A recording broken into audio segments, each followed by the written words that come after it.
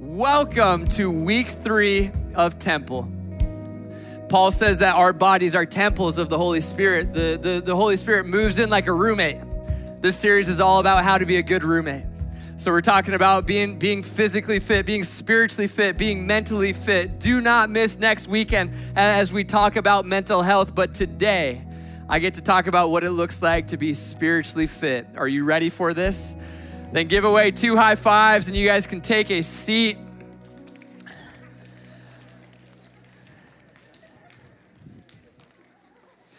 Here's the big idea for our sermon for being spiritually fit. It's this: staying spiritually fit is simple.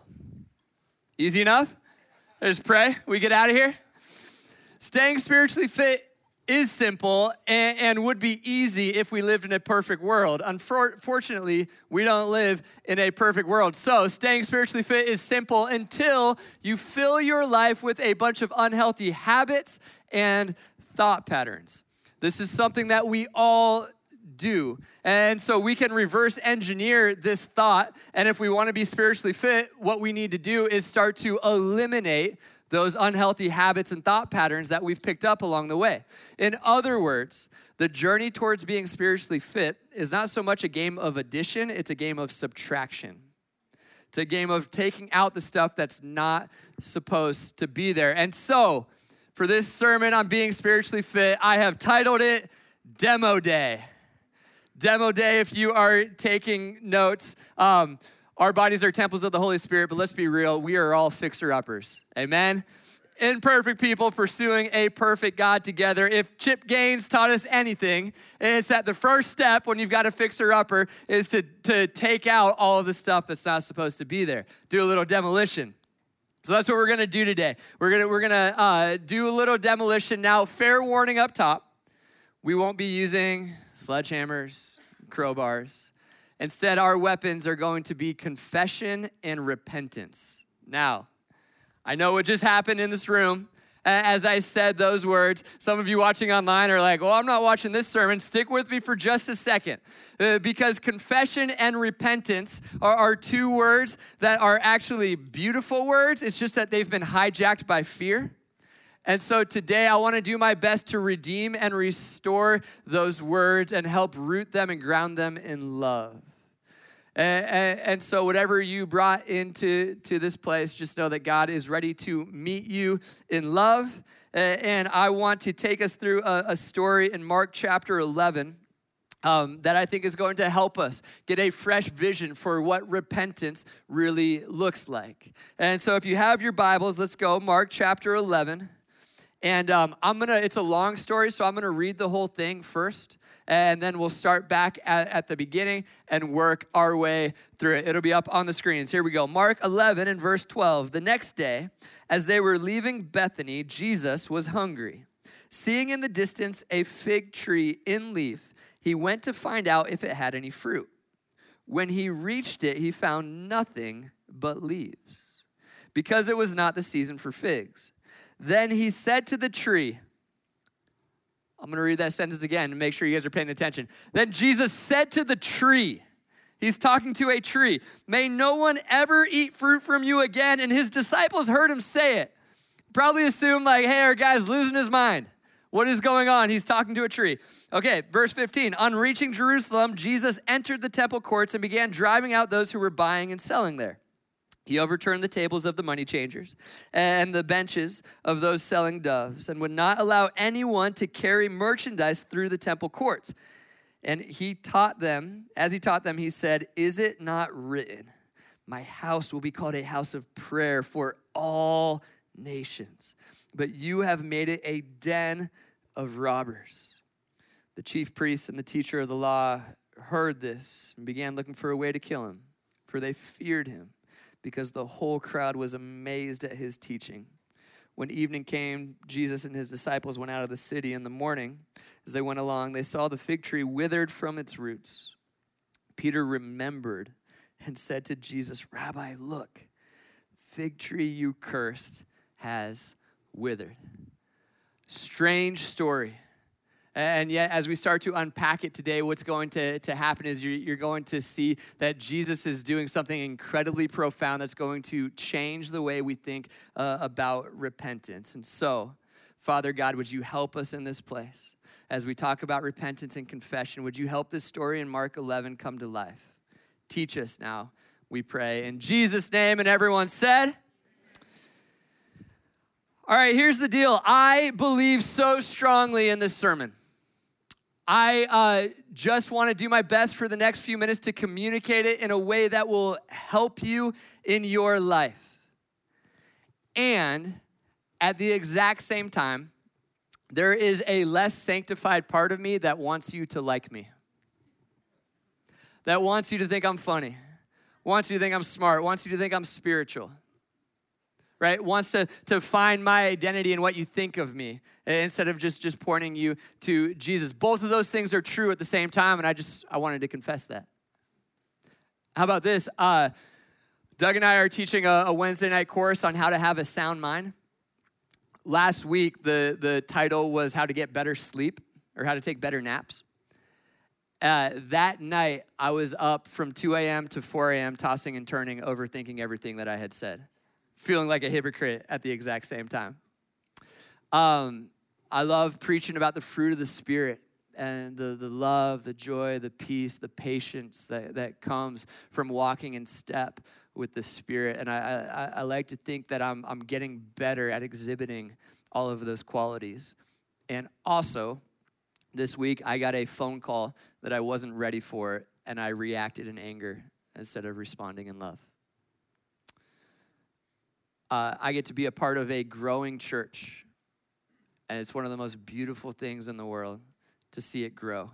We exist to make heaven more crowded, man, to tell as many people as we can about Jesus. Jesus got a hold of my life years ago, and it changed everything.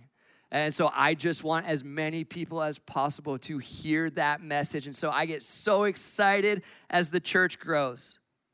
And also, there's a less sanctified part of me that likes being a part of the growing church, that finds some of my identity in being one of the leaders of movement that is working.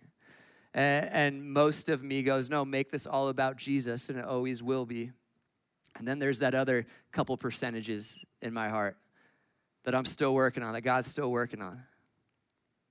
Okay, do you feel what's happening in the room right now?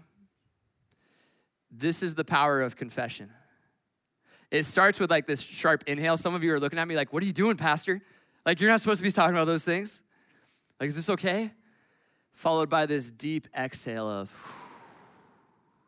thank God we can just all be imperfect people pursuing a perfect God together. Confession is like turning on a light in a dark room. When you confess things, when you bring them to the light, when you repent of them, the freedom that is found on the other side is incredible. So my question is this: how come repentance brings up so many feelings of shame? How come repentance makes people nervous? How come when I said we're talking about confession and repentance, some of you felt like you were being called to the principal's office? You know, you remember that feeling where it's like, oh no, I'm gonna get found out. Well, I think the answer to that is found in Mark 11. And so as we walk through this together, I want to be a bit of a Bible nerd for a few minutes, if you will allow me. Might be a little more teachy than normal. But I need to teach you a phrase. Are you ready? Marcan sandwich. The Marcan sandwich. If you're trying to sound smart at a party this weekend, just say, yeah, I've been learning a lot about the Marcan sandwiches in the Gospel of Mark. So here's the deal. All through Mark's Gospel, he uses this literary technique that we've now named after him, where he'll tell one story, but he'll cut that story in half and insert a second story in the middle of it.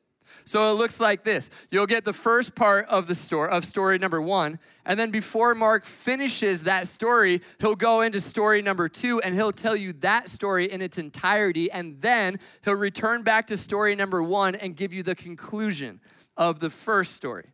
Now, Mark is doing this on purpose. He's creating synergy between the two stories. He's using both of them to help, instead of just having two separate stories, have like almost a third story that's even bigger and more beautiful. And the story that we just read is a perfect example. Put the N.T. Wright quote up there. N.T. Wright says it like this: The flavor, he's from the UK, so he spelled that right for him. Don't email me. I actually think that's the better way. Like here we're like, it's just flavor. You spell it flavor. I think that's the better way to spell it. Whatever. I digress. The flavor of the outer story, of story one, adds to the zest of the inner one. The taste of the inner one is meant in turn to permeate the outer one. Does that make sense? So we call this a sandwich, a Markan sandwich, because it's two pieces of bread with the good stuff in the middle. But the two pieces of bread are meant to make the good stuff in the middle even better. Because how many know bread is important in a sandwich, but it's really the stuff in the middle that we're after here. And so with our story that we're reading today, it looks like this. You have the first piece of bread is the cursing of the fig tree. And then you have the good stuff in the middle. Jesus clears the temple. And then you come back with the other piece of bread, which is the withering of the tree. And so as we read this again, pay attention to this Markan sandwich and where we're at in the sandwich and watch what is about to happen. So Mark 11, first piece of bread. Does this make sense? Why didn't we just call it Mark's sandwich? I don't understand. Why did we put an A-N at the end of his name? He's probably in heaven just like, you could have done better. I wasn't there. Here we go. Mark 11, verse 12. The next day, as they were leaving Bethany, Jesus was hungry. Seeing in the distance a fig tree in leaf, he went out to find out if it had any fruit. When he reached it, he found nothing but leaves, because it was not the season for figs. Then he said to the tree, may no one ever eat fruit from you again. And his disciples heard him say it. Again, a weird story, but that's just the beginning of our story. Mark is setting something up here. Notice that Jesus is hungry. Like some of you are hungry in this place, maybe physically, it's almost lunchtime, but spiritually, going, hey, there has to be something more to life than this. Like maybe some of you showed up to Red Rocks today or you tuned in online because you're going, there has to be some answers to these deeper questions that I'm asking.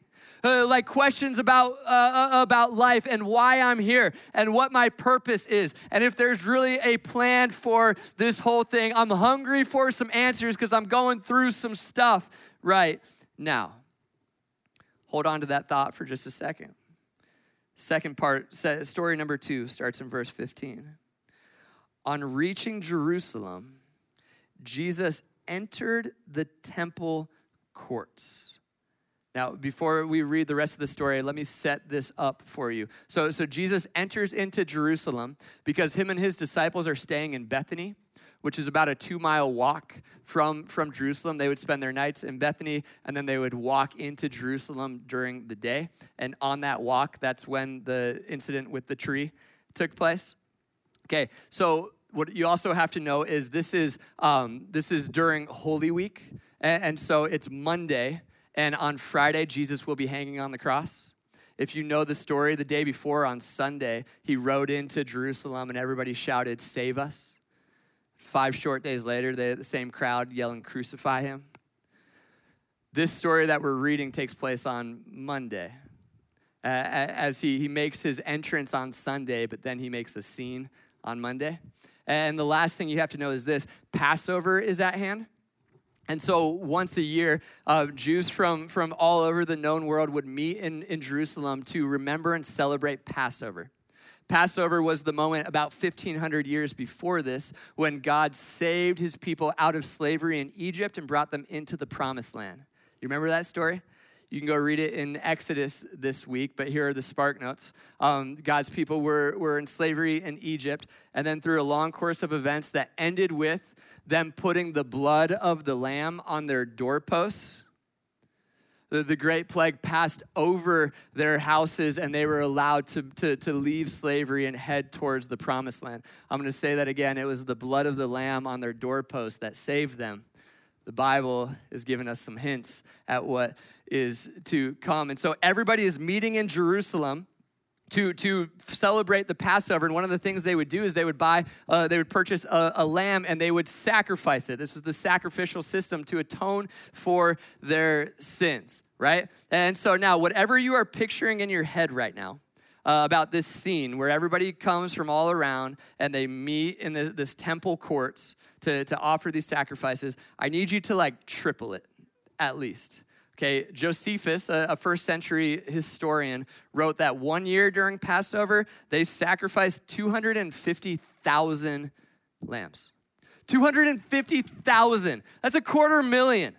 So this wasn't just like one guy with a table set up, like, welcome to the temple. This is table after table after table after table after table. Here's the other thing you need to know, is they were coming from far away, and so they weren't able to use their currency in the temple, so they had to exchange it. So there's all these money changers who have tables set up, so they take the other currency and they give you currency that you can actually use to purchase the lamb so you can make your sacrifice. It's like when you travel anywhere internationally, you know you have to take whatever money you have budgeted for that trip and exchange it, and you just know you're getting ripped off the entire time, you know, but you're like, I have to do this, right? And so that's where all the money changers are. And so now with that image in your mind, let's go.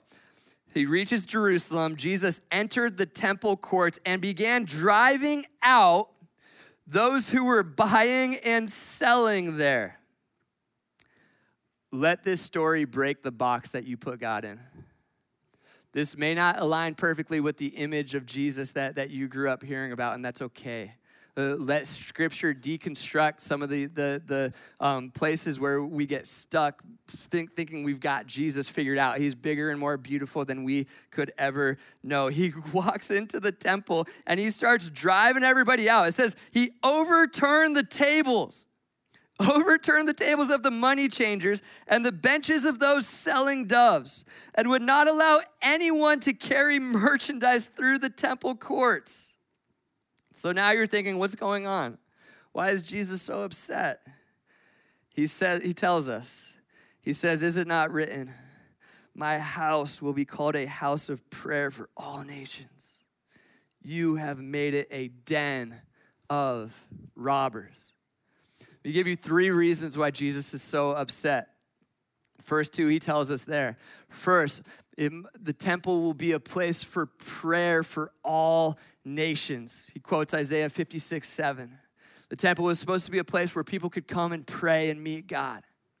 The problem was there was different levels to the temple, and if you were a Gentile, a non-Jewish person like me, the outer courts of the temple was the only place that you were allowed to go to, and that's the place where all of this buying and selling is happening. And so if you, 2,000 years ago, like me, are starting to ask big questions and you're hungry for answers, and you're going, I need someone just to talk to about the deeper things in life. I need just a quiet place where I can pray and maybe meet with God or ask some questions about if this God even exists. And then you go, but I heard about this temple in Jerusalem, and apparently that's supposed to be a place where I can get some answers. And so you made a long journey to Jerusalem, and you get to the outer courts of the temple only to find that it's just absolute chaos. 250,000 lambs being sold. Think about how noisy that would be. Think about the sounds, think about the smells, think about how distracting it would be to sit down and pray. Jesus goes, this is supposed to be a place of prayer for all nations. That's level number 1. Level number 2 is this. He says, you have made it a den of robbers. Apparently, the money changers who were exchanging currencies were not giving the best rates. And so picture this, like think about the class system that this is already setting up. If you are struggling financially and you're already worried about feeding your family, and then you know that you need to get to Jerusalem for Passover to atone for sins.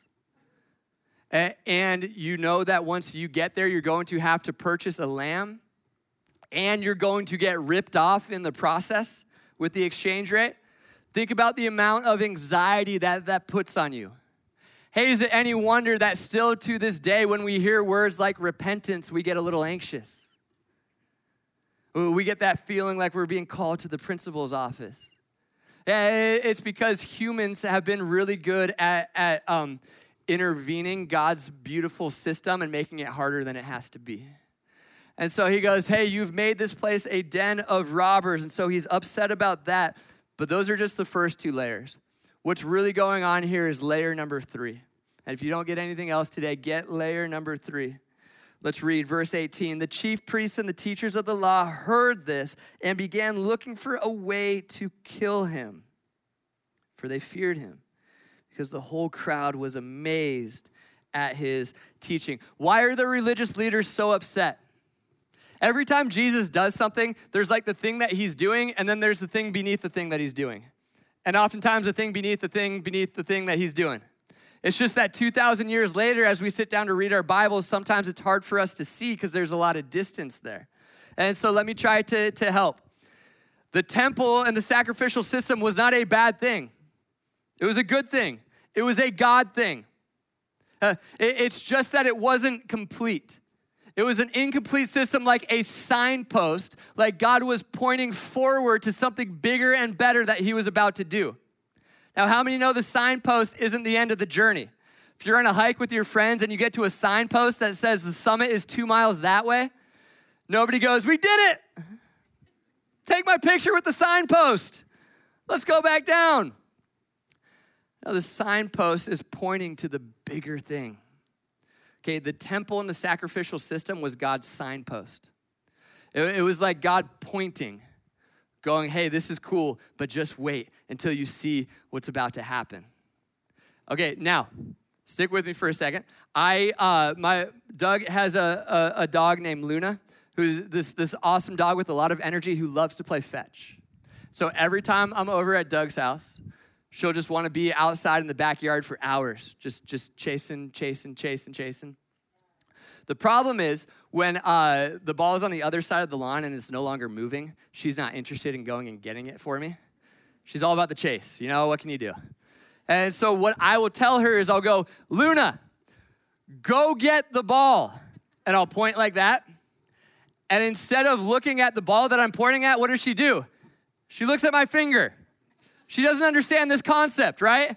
And I go, no, Luna, it's been over 100 degrees for like 40 straight days in Austin. I don't want to leave the shade. Luna, go get the ball. And she'll just look at my finger like, well, I wonder what's going on with Ryan's hand.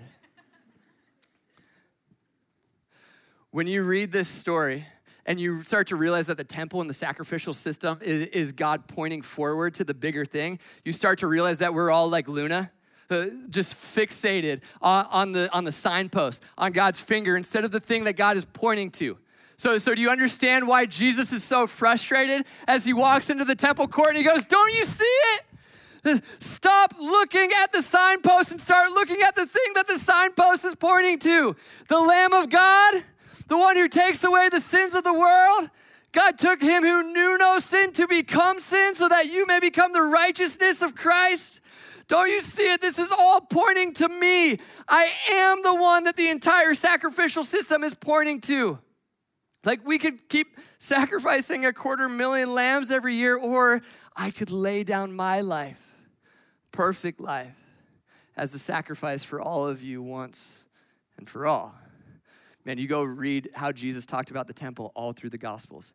You see hints of this. I wish I could give you 5 examples. I'm going to give you one. Mark chapter 2. Remember that story where they cut a hole in the roof and they lower their friend who needs healing? The first thing Jesus says to the guy, he looks at him and he goes, son, your sins are forgiven.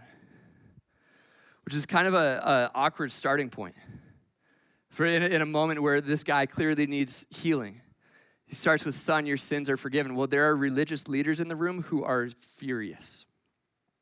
They're talking to each other like, he can't do that.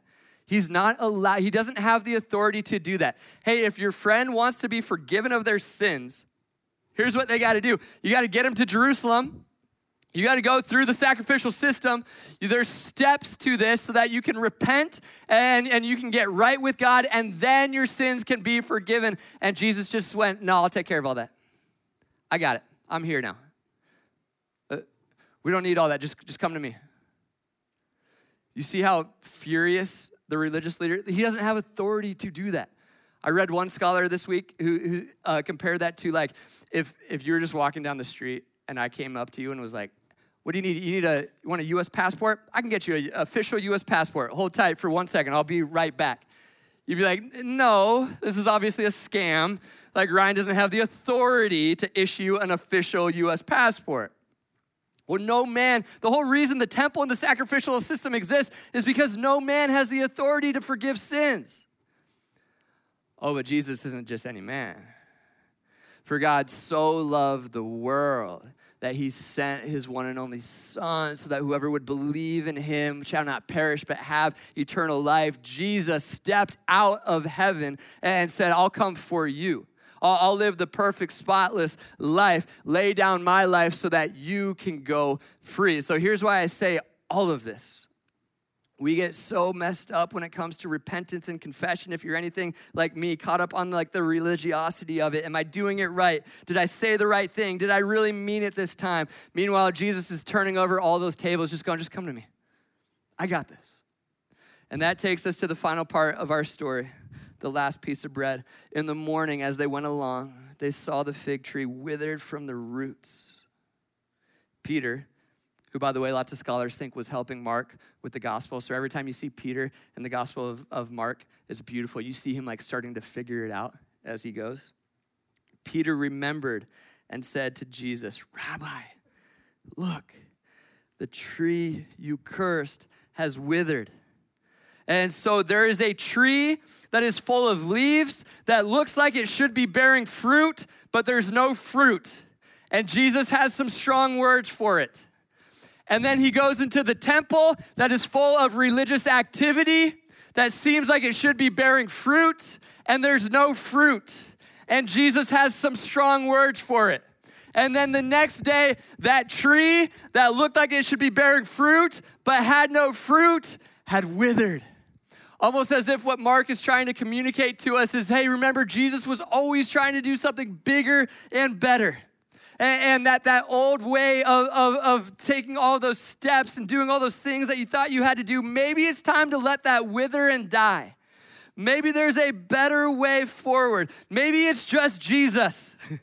Maybe it's always just been Jesus.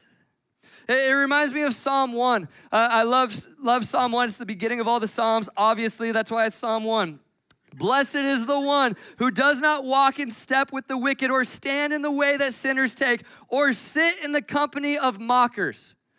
The psalmist goes, blessed is the one who has repented of all, who's turned away from all of that. And then get this, but whose delight is in the law of the Lord and who meditates on his law day and night.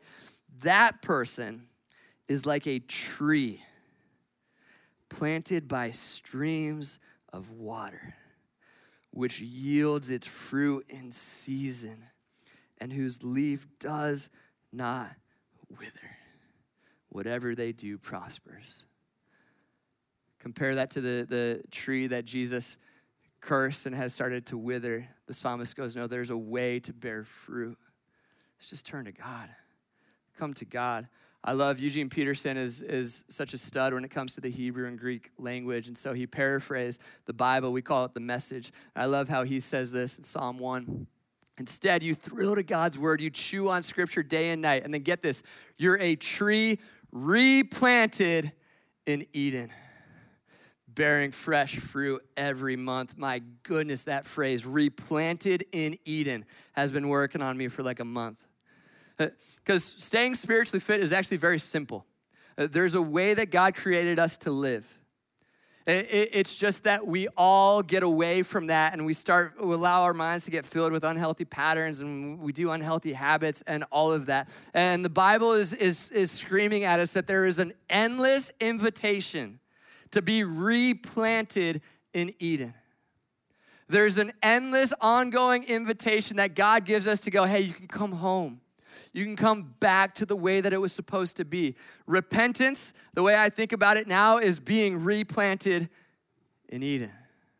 That's why I say it's such a beautiful word. And all that other stuff, I'm like, well, yeah, but did I do it right? Jesus flipped over those tables, man. He made a way for us just to go, just come home. Think about the prodigal son. He's got his whole story ready to go that he's going to tell his father, and the father just runs and hugs him. Just goes, don't worry about all that. I'm just so glad that you're home. You're here. So to the person in this room, the person watching online, the person in Overflow who's going, yeah, but I don't know. I'm probably a little bit too far gone. No. That's the whole point, is that you're not better at sinning than Jesus is at saving, so come home. And so just for a moment, let's talk about you. I want to give you just a couple of words and ways that I have historically gotten this off, that I've realized even in the last few weeks that I need to get replanted in Eden. So I'll share these stories in hopes that it'll spark something for you. Now, let's be real. We could give you a list of like 20, 30, 40 words, but it's almost lunchtime and I keep talking about sandwiches, so we'll just do 3. Here we go. The first one is this: hurry. Maybe unexpected for a sermon on repentance for you, but I believe that hurry is one of the biggest things putting up barriers between us and God. On last Saturday, it's a true story. I was driving in my car, listening to worship. Now here, Tyler, feeling good, feeling confident. And then there was a green light about 100 yards ahead of me. And I go, oh, the light's green, that's great. I get to 50 yards away, still green, feeling good. 25 yards away, still green, feeling good. There's always that line when you're driving where you go, if I can just get past this point and it's still green, whatever happens, I'm going. I was right up against that line, like a yard away from that line when the light turned. And I go, I have to slam on my brakes and come to a stop. No big deal, it happened once. I start going again, true story, the very next light. The exact same thing happens. I'm starting to get frustrated. A third time, the exact same thing happens. And when that happens, I go like this. As worship is blaring through my speakers. And I catch myself. You know how it takes you a few seconds to be like, what? No. Like, what is this? Do you know why the light turned? Because there's other people in the world. And they have to go the other direction. And the light's trying to help me to not run into them. And yet we get in such a hurry. We get in such a hurry thinking that our agenda is so important that we lose sight of the fact that we live with billions of other people and that's a beautiful thing. We want to be in community. We're created for community. The world doesn't revolve around me. And so this week I've decided what I'm going to do is every time I come to a red light, I'm going to go, thank you. Thank you, red light, for giving me a chance to take a breath, and we'll see how it goes. If you see me at a red light, you can stop and see. So real, man. It's so real. Okay, Adam and Eve knew that the world didn't revolve around them. And then the serpent said, hey, if you eat this fruit, you could actually be like God. And I can't back this statement up, but I believe that ever since then, one of the biggest obstacles that humans have had to overcome is realizing again that the world doesn't revolve around us and that we don't want it to. There's actually a bigger and more beautiful way to do it. We just need to be replanted in Eden. So hurry, replanted in Eden, looks like finding a healthy rhythm in your life. A work and rest rhythm like we talked about a few weeks ago. Looks like realizing that sometimes the light's green, sometimes it's red, and that's okay. That both matter. And to over-spiritualize this, sometimes God's saying go and sometimes God's saying wait, and both are okay, and both matter. See, what happens to us post the fall is we start to feel like time is running out. And so anybody feel like there's like a shot clock up in the sky just counting down, and you're looking around like, well, that person, by the time they were my age, they had accomplished X, Y, and Z, and I'm still here. And so you start playing this comparison game and start to feel like scarcity, like you're running out of time and you're freaking out about everything. And I get it, and that's real. But if I'm reading my Bible correctly, we actually have an infinite amount of time. We actually get to do this for all of eternity. And so repenting from hurry looks like a mind shift to get your mind replanted in Eden and go, hey, yeah, time may be finite, but I have an infinite amount of it. And so I'm rich in time. And so I can let this red light just be a red light. And the traffic stuff is always the easy way to not talk about the deeper stuff in life. Hey, I can sit down with this friend who needs someone to talk to right now, even though I've got 1,000 other things, and I can just be a sounding board for them. I can just hear them out. Replanted in Eden looks like finding a rhythm for your life. How about this? Division. In the Garden of Eden, the first 2 chapters, there was no division between Adam and Eve. They were living in perfect unity, perfect harmony with each other, with creation, with their creator. Everything was good. Genesis 3, the fall happens, and what happens after that? They immediately start pointing the finger, start blaming each other. What was his fault? What was her fault? What was the serpent's fault? What was the serpent that you created's fault? Like they're just blaming anybody they can except themselves. And that division starts to put up barriers between them. God created us to live in unity together, and yet as imperfect people in an imperfect world, it's so easy to put up barriers. This is what gossip is. Talking bad about someone that's not there in the hopes that it will bring you closer to the person that is there. Meanwhile, all it's doing is it's moving you away from the person who's not even there to give their side of the story. This is what slander is. This is what critique is. We are a world that's meant to be united, and yet it's so easy to get divided. Doug says this all the time. The enemy is not afraid of a big church. The enemy is afraid of a united church, which is why the enemy works so hard to try to divide. Hey, let's just call it what it is. We're walking into an election year. We're a year and a bit out. What if we were a group of people that did the hard inner work on the front end, so that when we walk into that, we can be a group of people who are a non-anxious presence, who can respond instead of react.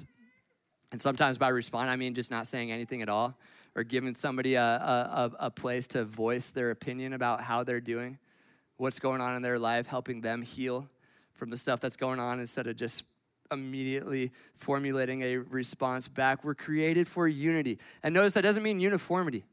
It doesn't say that we're all supposed to be exactly the same or look exactly the same or vote exactly the same. That would be so boring. No, we need each other and we celebrate each other's differences, but we all unite under the bigger banner called the kingdom of heaven. And the vision that we're all moving forward towards that day where every tribe, tongue, and nation will be gathered together, like it says in Revelation, worshiping the King of Kings and the Lord of Lords. Is there something in your life that is causing division that you need to repent from, man? It's demo day. It's demo day. Get that stuff out. And then finally, I'll end here with bitterness. Now, you might be going, hurry, division, bitterness. When he said repentance and confession, I figured it was like sexual immorality and addiction. And all of those things, I say, like, yes, absolutely. But I've noticed over the years that those things are often just symptoms of deeper work that's going on. The goal of this sermon is to help you dig down a little bit deeper into that deeper work and figure out what's really going on. And I've noticed over the years that bitterness is one of the big ones. People will come into my office for a pastoral meeting, and they'll say, Pastor Brian, my faith has gotten stagnant. I feel like I've just plateaued in my faith. Would you help me? Give me the next book I need to read. Give me the next thing I need to do so that I can get back to like being on fire for God. It's a great question, and I'll start asking more questions, follow-up questions, and most of the time, like 9 times out of 10, what starts to come up is you start to realize, oh, there's a pain point in their past that they haven't forgiven. There's bitterness that they're still holding on to. I picture it like if you were out at battle, and you came back from battle, and you had an arrow through your arm, and you went to talk to the doctor, like, you got to help me. I'm in so much pain right now. The doctor would be like, yeah, you have an arrow in your arm. Like, we got to pull that out, you know? And then you go, no, not this. This isn't the problem. There's got to be other things going on right now. This isn't why I'm in so much pain. Would you just give me some supplements? Give me a practice. Give me something I need to do, right? And meanwhile, this thing is just here. The doctor would be like, hey, I can do that. I can give you other things to do. But until you address the bitterness in your heart, and so, to bring it back to modern day example, I don't know why I went with a bow and arrow.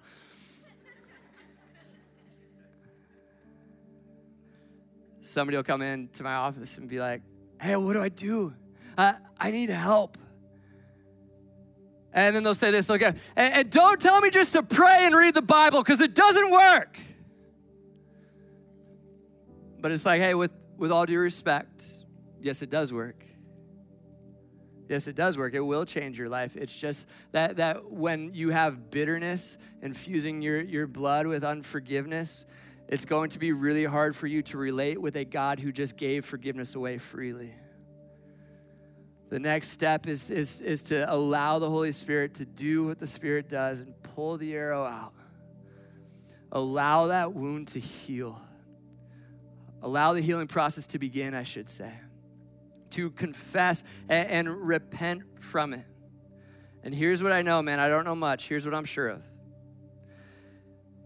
The day we realize we are ready to start sharing the forgiveness that we've been freely given with the rest of the world, something will start to break in your life. Those barriers and that baggage maybe held you down for years will start to break off.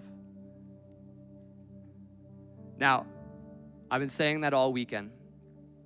And listen, I know that means I'm saying that to thousands of people who have thousands of different stories and thousands of different pain points and thousands of different reasons to tell me to scream and shout at me right now. That's not fair. I know that. And I won't even pretend like I understand what you're feeling right now. Ladies at God Behind Bars, I won't even pretend like I understand the bitterness that some of you may be feeling right now. What I do know is that there is one who understands, that there is one who laid on a cross 2,000 years ago with a Roman soldier putting a nail through his hands.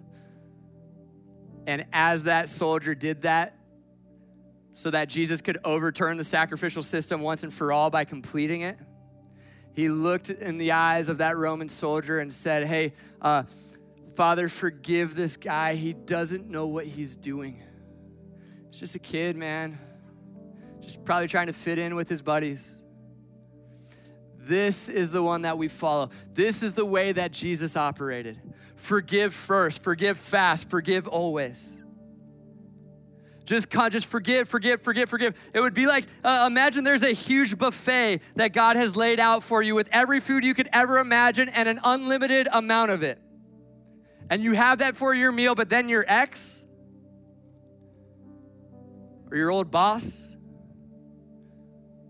or that church you used to be a part of says, hey, can we get some of that? And you go, no. This is my food. This is my meal. And they go, yeah, but there's an unlimited amount. I don't care. I want it all for myself. This is what bitterness does. But when you can get bitterness replanted in Eden and start to forgive, hey man, even sometimes when you don't quite feel it, you just start declaring it. You watch how these things will start to break off of your life. You watch how these weights that you were never meant to carry start breaking off your life. Jesus just goes, hey, come to me. Come to me, I've got this. Stop playing the game of religiosity. Stop feeling like you have to do all these steps and follow this pattern to be okay. I flipped all of those tables over to remind everybody I am the Lamb of God. Just come to me. So if you're able, would you stand to your feet?